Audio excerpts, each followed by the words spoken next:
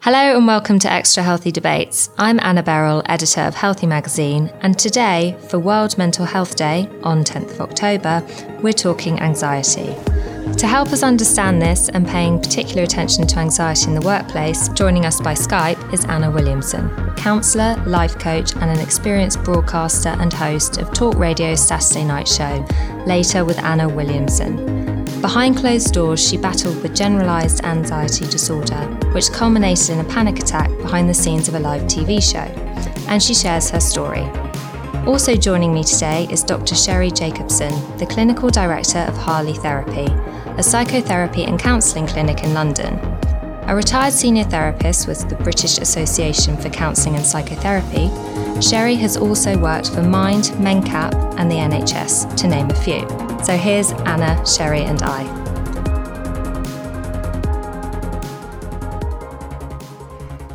So welcome to the Healthy Podcast, Anna and Sherry. Thanks so much for joining me today. So for Mental Health Awareness Week, we're talking about anxiety, which the NHS describes as having feelings of unease, such as worry or fear, that can be mild or severe and affect daily life. And a 2013 survey recorded 8.3 million cases of anxiety in the UK, which is staggering, especially given that that was 5 years ago. So Anna, just to get us started, you're a successful TV presenter and broadcaster, amongst other things.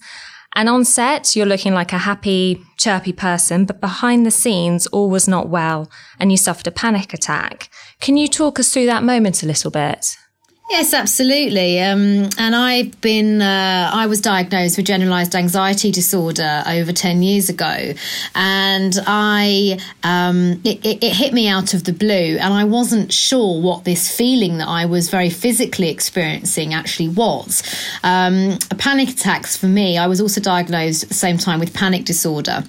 When I say I was diagnosed, it took me about 6 to 8 months to actually get the help I needed because I didn't actually know that what I was feeling was something real, so to speak. So a panic attack for me was I just felt almost like the definition you just gave of anxiety. It was this constant worry and this constant feeling of dread that I was experiencing day to day, and it was getting worse and worse, and normal decisions in my life were suddenly creating a huge anxiety response. And that what was going on in my life was I was very stressed. I was in a stressful job, in a stressful relationship, and essentially my mind and my body couldn't really cope anymore. So panic attacks for me were very much what we talk about with the fight and flight response, which is I would just have this absolute shock of chest sort of. How I describe it was a hot poker going into my chest, and I wouldn't be able to breathe properly. I would feel very dizzy. I would feel very much like I imagine a rabbit in headlights feels, and this was becoming daily, hourly, and almost felt like it was minutely. So panic attacks can feel extremely upsetting and extremely scary, but the important thing to remember is that actually we will get over a panic attack. And I think to date, nobody has ever actually died from just having a panic attack. So when did you seek help? What led to that point? Unfortunately for me, I affectionately call it in my book Breaking Mad meltdown day. And it was months and months and months of what I would say trying to cope and functioning loosely. And essentially, imagine like a petrol tank was beeping on empty for an awfully long time, and eventually it just went and crashed.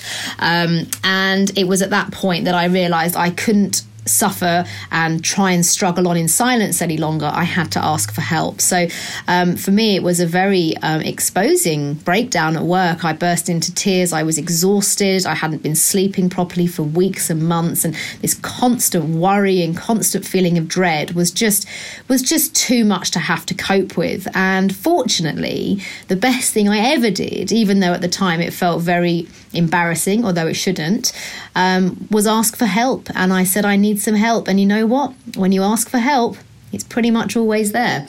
And who did you turn to? Where were you seeking that help? Well, I first of all told a colleague of mine very kindly recognised in me something that she could obviously tell that from her own experiences, were causing an alarm bell in her. And she asked me if I was okay. And in that moment, at that time, I clearly trusted her enough to tell her that no, I wasn't okay, and that these weird and horrible feelings I was thinking in my head and that I was feeling in my body, I was terrified. I was genuinely really quite sick, as in I really thought I was very sick in the mind. And actually, I wasn't really. I was just I was something that's extremely common, actually. And when I went off work, I went straight to my GP, and I went with my mum, and there is no shame. I was in my mid-20s, a BAFTA-nominated children's presenter, and I wanted my mummy. And I went to the GP, and he was great and referred me to a consultant psychiatrist who specialised in anxiety disorders. And from that moment on, it was just a complete turning point. And having that mixture of short-term medication to help me actually get some rest and help me rebuild myself and my strength, and then the most important part was the talking therapy. Gradually, I worked myself up from that bottom. And there must have been a huge sense of relief. Enormous. And actually, a lot of people talk about that label, and some people don't like it and some people do. For me, actually being told that what I was feeling and thinking was actually a thing and was something that lots and lots of people, millions of people in the world also experience, actually made me feel a lot better. And it was a huge relief, because when I was caught in the grips of that anxiety disorder, thinking I was the only person in the world that was feeling like this, genuinely feeling like, do I need to be actually in a mental hospital somewhere? It was actually really, really cathartic and encouraging and reassuring to know that actually what I was feeling and experiencing was actually very normal and very treatable. And also that loads of people are going through it as well. You're not alone. That's the most important thing with mental health. It can be such a lonely place to be. And everybody, the more and more that my work has continued over the last 10 years, it's why I've written books about it, it's why I do radio shows and podcasts about it, is to let people know that you're not alone. And when you are in those thoughts, I mean, I still have recurring bouts now, it can feel like the most isolating time. But I know from my own experience, not just from preaching it and prattling it, but I know from my own experience that when you have the bravery to actually tell somebody how you're feeling, that whole adage, a problem shared is a problem halved, in my case, I think there's an awful lot of truth in that. Yeah, definitely. And Sherry, could you talk us a little bit through the symptoms of a panic attack and other anxiety disorders? Sure. Well, as Anna was describing it, it's really very, very individual, but generally a sense of kind of overwhelm of physiological symptoms such as sweating, heart racing. It's a very kind of visceral feeling, accompanied with traits maybe such as loss of appetite, loss of ability to concentrate, and loss of sort of sense of joy, in certainly on a long-term basis of sort of like an inclination to want to do anything else. So you're kind of stuck in that moment, kind of paralysis, but a great sense of sort of overwhelm. And it can feel almost as if you're going to die. So a lot of clients that I've worked with have experienced and expressed that it is like near death, that they feel that they might have a heart attack, that they might collapse and not wake up. Yeah. And the anxiety spectrum kind of consumes us all from time to time. But the difficult part, I guess, is knowing when this becomes a problem and should be looked at by a professional. How do we tell? So I always talk about developing our own internal barometer so that we know where on the anxiety spectrum we normally lie. Some people have a lot more anxiety on a day-to-day basis that they can contend with and cope with, and others are a bit more sensitive to it. So kind of figuring out where your baseline is, and then on a just regularly checking in with yourself of how stressed or how anxious am I feeling. Sometimes a panic attack often comes upon you very unexpectedly. So you don't often get a warning. Any warning signs. Correct. But once you've had that first panic, generally speaking, you can get to sort of understand some of the warning signs and some of the potential triggers so that you can watch a little bit more closely. And it's just really about being in tune with your body and listening to symptoms, signs, feelings of discomfort, and the small things such as maybe, loss of libido, changes in appetite, not wanting to socialize as much. Some of those are precursors to anxiety or accompanying with it, and really just getting taking your temperature on a regular basis to know where exactly you stand. And how do you break that cycle if you have those feelings and they're going round and round in your head, what do you do? I also think this is a really personal question, and it's something that everyone has to go through and develop a sort of a set of tools and strategies that work well for them. And that can actually take a bit of practice and refinement over time. Seeing a therapist, as Anna said, it's a wonderful way to really get to know some of those tools, as well as hear your own voice, unpick some of the issues and work on it on a sort of concentrated level. But there are things that you can do even before seeking professional help if you feel that you're not quite ready to go and look for professional support. And that is things like self-help books, podcasts, and then very straightforward techniques such as mindfulness, breathing, relaxation exercises. It's really ironic how kind of we're returning back to basics, as simple as breathing. And it's so important not to underestimate doing those things and doing them regularly as well. So how many people in the UK is anxiety affecting? Well, I mean, the general stat is that 1 in 4 people suffer from some sort of mental health condition. I always put that number out of 4 out of 4, and I do feel that the majority of people will experience episodes of anxiety at some point in their life. So I think it's really high, and I also think that it's something that can be lived with, not necessarily you have to cure it. So also, Sherry, it's been reported that women are twice as likely to experience anxiety as men. Why do you think that is? I'm not entirely sure about that, because in my clinical practice, the ratio of patients who are bringing anxiety issues were more or less 50-50. Okay.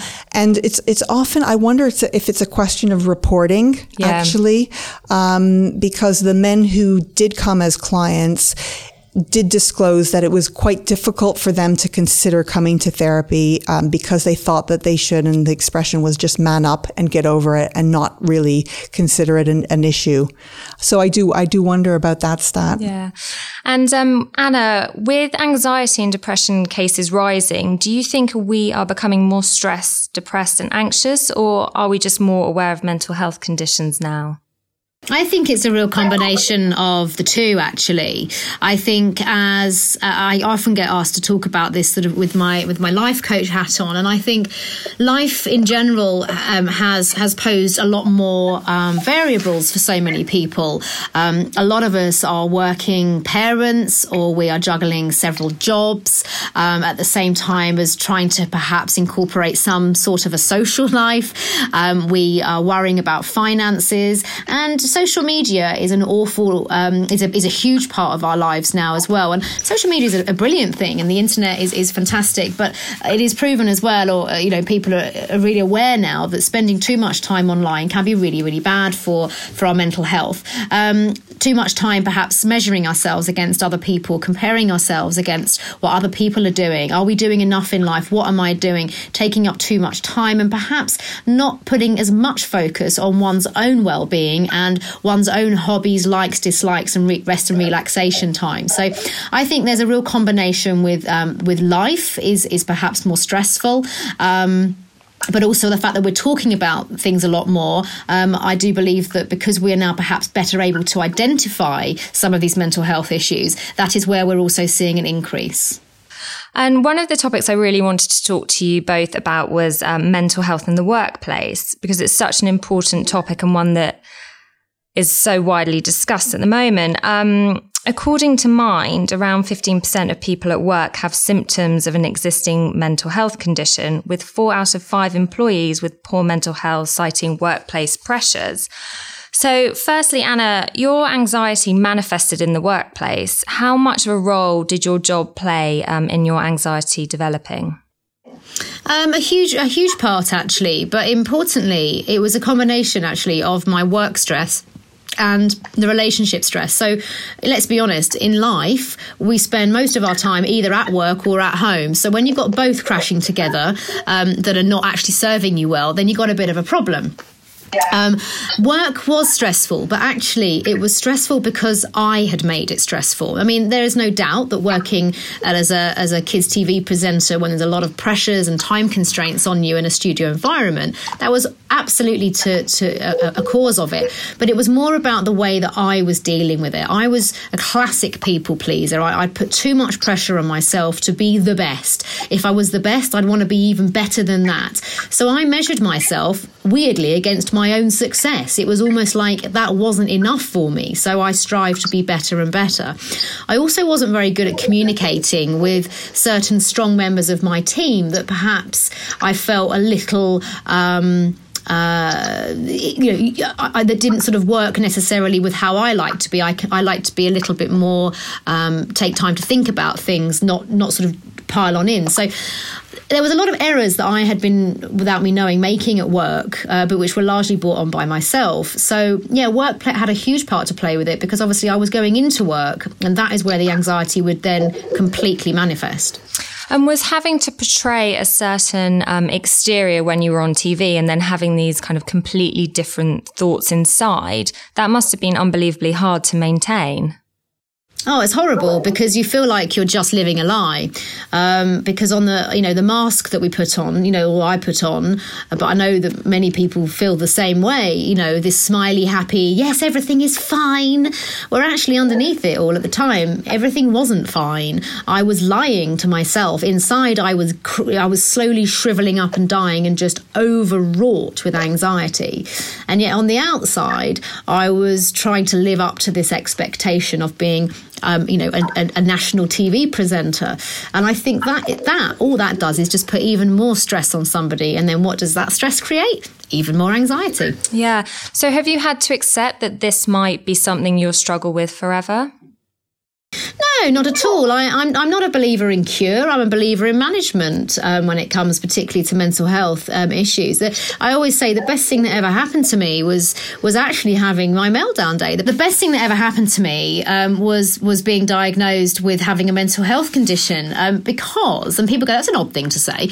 And I say it's because it taught me how I could actually improve my life and actually live my life for the better. And I learned to view things in a different way. I learned to stop trying to do too much. I learned an awful lot about me and what my triggers were and the kind of person that I was, that actually moving forwards and with the help of therapy as well, I became a much happier, well-rounded person that knows my limits, knows what works for me. I say knows my limits. I don't really think I have any, but I know what works for me and what doesn't. And I can spot them now. I know that if I get too tired or if I take on too much, I feel those flutterings of anxiety perhaps starting to creep in. So I know what to do. I take a pause, I take a step back, and I sort myself back out again. And I think that's the key. I know I'm not very good on no sleep. And I know I'm not very good if I've drunk too much alcohol. So it's just knowing these things. It might not work for anybody else, and it might not be the popular decision sometimes, but it's what works for me. And I think that is why I believe in managing a mental health condition, not necessarily curing it, because I think when you start placing the word cure on something, there you've got that pressure to never have a relapse. And I don't think that's a practical or sensible way of viewing it in this day and age, because stuff happens in life, work stuff happens, family stuff happens, ups and downs. And I think it's just sensible to see it as your mental health, like your physical health. It's something that we constantly manage and maintain. Exactly.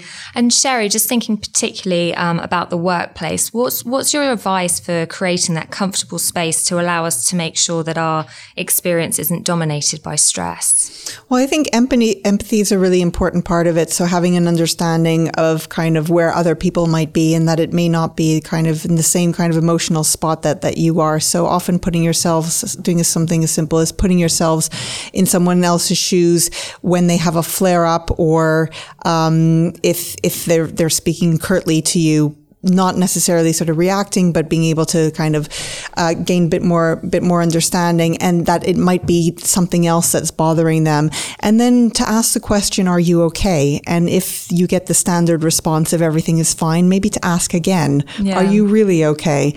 And sometimes it's just a simple, a matter of reaching out with care, with genuine care, to check in on each other, because you are a community at work and everyone's kind of collaborating, working to the same goal. goals. And really having sound mental health is a key part of being able to play a good role as an employee and colleague. So to be able to look after one another, I think, is really useful. Then there are, of course, other things that staff members could do on the management side. Mental health first aid training courses are becoming more popular. Again, kind of getting an understanding of signs and symptoms of colleagues. What does that comprise of? Again, probably just general awareness of tuning into others and being able to gauge when there might be an issue, and to be able to kind of ask opening questions that help open them up and make them feel more comfortable about the things that are upsetting them or concerning them, namely to give them a safe space and to give the impression that it is okay to talk about. That in itself could be very, very healing and kind of a useful step. And then beyond that, there's sort of signposting to employee assistant programs and counseling, which actually personally I do find a little bit outmoded, and the uptake is very, very small. Apparently only 2 to 4% on average of EAP schemes are taken up by employees. So I think we need to be much more proactive in hosting workshops, which I do. I deliver training and lunchtime talks in companies to talk about signs, symptoms, self-care, which Anna was very much, espousing. And then to be able to also have good access to good quality therapists on a one-to-one basis, as opposed to telephone counseling on an ad hoc occasional basis. So I'm a huge advocate of that. Do you think mental health conditions are starting to be taken more seriously in the workplace? The reason I'm asking is there was a recent study done by Mind, and I think it was despite around half of all long-term sick leave in the UK being due to stress, depression and anxiety, very few employees felt they could talk to their employers about their mental health condition. I do think the tide is changing, and it's changing quite rapidly. And I would love to be able to see the stigma eliminated entirely. And I think the momentum is really gaining speed, and that is excellent. There are a lot of very responsible employers, especially big banks, actually, like Santander, Lloyds Bank. It has come top down. In other words, it's often kind of senior management who have experienced breakdowns, mental health issues that have led them to kind of get an understanding that this is widespread. It not only affects them, it affects everyone, generally speaking, or someone who knows someone, and therefore something needs to be done proactively about it. So I do think that sentiment is changing, and I'm so encouraged to see that. Yeah, definitely. And do you think, from an employee's point of view, do you think we still have self-doubt about how legitimate mental health conditions are? Do you think that's what's holding us back, wanting to talk to our employers about it? I think also that is starting to shift, and thankfully due to conversations such as this, where we're normalizing emotional health issues as well as the treatment for it, whether it's medication, whether it's therapy, whether it's self-help books, all of that is really contributing, I think, to greater openness and being in touch, and less ashamed, which we shouldn't be at all. No. Because as Anna was saying, it's a sign of strength to seek support. And the moment that you do that, you'll see that it's not anything to have been worried about at all.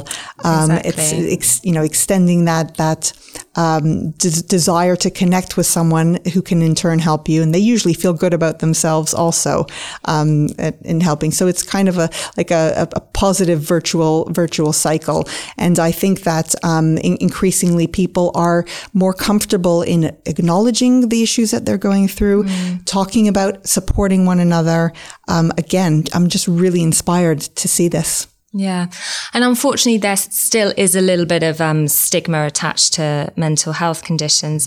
Anna, why do you think that is? What is causing this? Why are people worried to talk about their mental health? I think because it's incredibly private. And I think we also are living in a bit of a and a hangover, should I say, from previous generations that perhaps didn't understand mental health, that had perhaps visualized it in a slightly more scary way. I mean, I know that when I first sort of heard about mental health, the first thing I thought of was how the horror movies depict it, a straitjacket in a horrible Victorian lunatic asylum. It doesn't have a very positive message surrounding it, or it hasn't traditionally. So I think we're really playing catch up on that now, and we're starting to learn and accept that actually mental health isn't a dirty word. It isn't a scary word. It's actually something we all have. We all have mental health, and any stigma that is attached to it, I believe, is something that we're still trying to fight against from previous generations, and a general inability and lack of awareness in being able to talk about it for it otherwise being seen as perhaps a weakness or something to be ashamed of or feel bad about. We know that that's the absolute opposite. It's complete nonsense. Mental health is just normal and it's common. And I really hope that when my son, who is now 2, is my age, I'm very old, that it's not even a thing anymore. We're not even having these conversations because we don't actually need to have them, if that makes sense. So I think that's really where we're heading. But any stigma that is still sort of attached to mental health is because I think we are just starting to see the wood through the trees from that. And the more we keep talking about it, the more we keep opening up, the better it will be at destigmatizing it. And Anna, do you have any practical tips for people to prevent work-related anxiety? I think my number one tip, I have loads, but I think my number one tip is communication. Funnily enough, I've just been talking to a friend of mine today who's on maternity leave and is a teacher and is already feeling that guilt. There's that big word we all feel often sometimes, and that pressure to do with her work. And when pressed, I said to her, well, have you spoken to your boss? The answer was no. I said, okay, so here you are feeling these feelings and these thoughts and it gradually getting worse and waking you up at night. So let's do some communication. Talk to your boss, tell them how you're feeling and help them reassure you of your position. And that's what I always say to people. Talk to whoever you work with, your colleagues, let them know what's going on in your life because they aren't mind readers and we do need to help others, help us. So I think first and foremost, be brave, be strong, look into whatever your work offers by way of support, whether there's an HR department or an occupational health department, or at the very least, your boss or an understanding colleague. And that way you are shouldering and you are sharing what you're feeling. And sometimes it is okay to just say, do you know what? I need some help. More than okay. And I do it all the time now. It's, oh, there she goes again, asking for more help. But there is no shame in asking for help because you know what I say to people?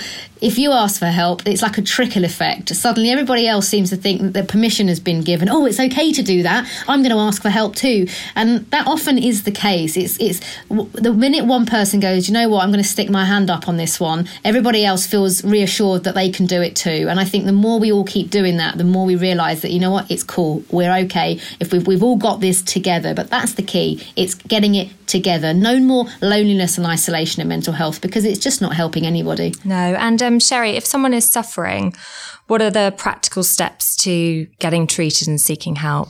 Well, I'm a really a big believer in proactive therapy. I think that everyone, if they have a therapist, a coach, or a mentor lined up working on personal development goals, whatever they are, because we always, all of us, I think, want to be a better human, better citizen, better spouse and colleague. So if you already have someone who you work with on a regular, consistent and one-to-one basis who knows you well, I think that will often serve a person in really good stead when life throws up the challenges that it does.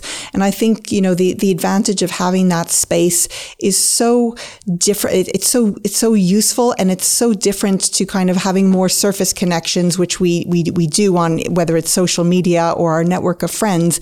Having someone who we see reliably and dependably, let's say once a week or even once a month if it's a coach or a mentor, who you can check in on a regular basis. The other thing that I would absolutely love to see amongst the whole workforce in general are proactive mental health checkups, like an annual screening checkup, whether it's a hour-long chat with an in-house therapist or external, where they could debrief, talk about the things that they're, going through, and then discover if they need further support thereon in, rather than, because it takes a lot for someone to kind of in a difficult place already to actively ask for help.